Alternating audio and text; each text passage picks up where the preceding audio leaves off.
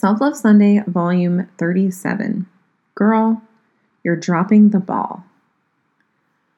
Last week, I was chatting with a close girlfriend of mine when she started to cry. She told me about how overwhelmed she was with everything she had going on and just felt like she was drowning. This is a chick who runs the hell out of her business, works her ass off in the gym, and travels. So she's already busy as fuck, but she was now adding new things to her plate.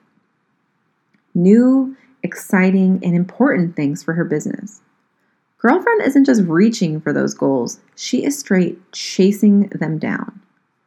But in that moment she was talking to me, she was miserable. And oh my God, could I relate. Because while I already have a ton going on, I have begun to add things to my plate and have been dropping the ball left and right. It feels like I'm underwater, desperately needing a breath, but someone has their foot on my head. It is uncomfortable and painful. It's no wonder why so many people run from growth, because this shit gets hard. It demands you keep showing up even when you're repeatedly getting kicked in the mouth. You are expanding and stretching into places you haven't yet been, so of course it won't be a seamless transition. Yet, for some reason, we expect it to be. For some reason, instead of giving ourselves what we truly need during this time, like the space to fuck up, grace when we do, and positive reinforcement that we're on the right track, we berate ourselves. We feel like a failure.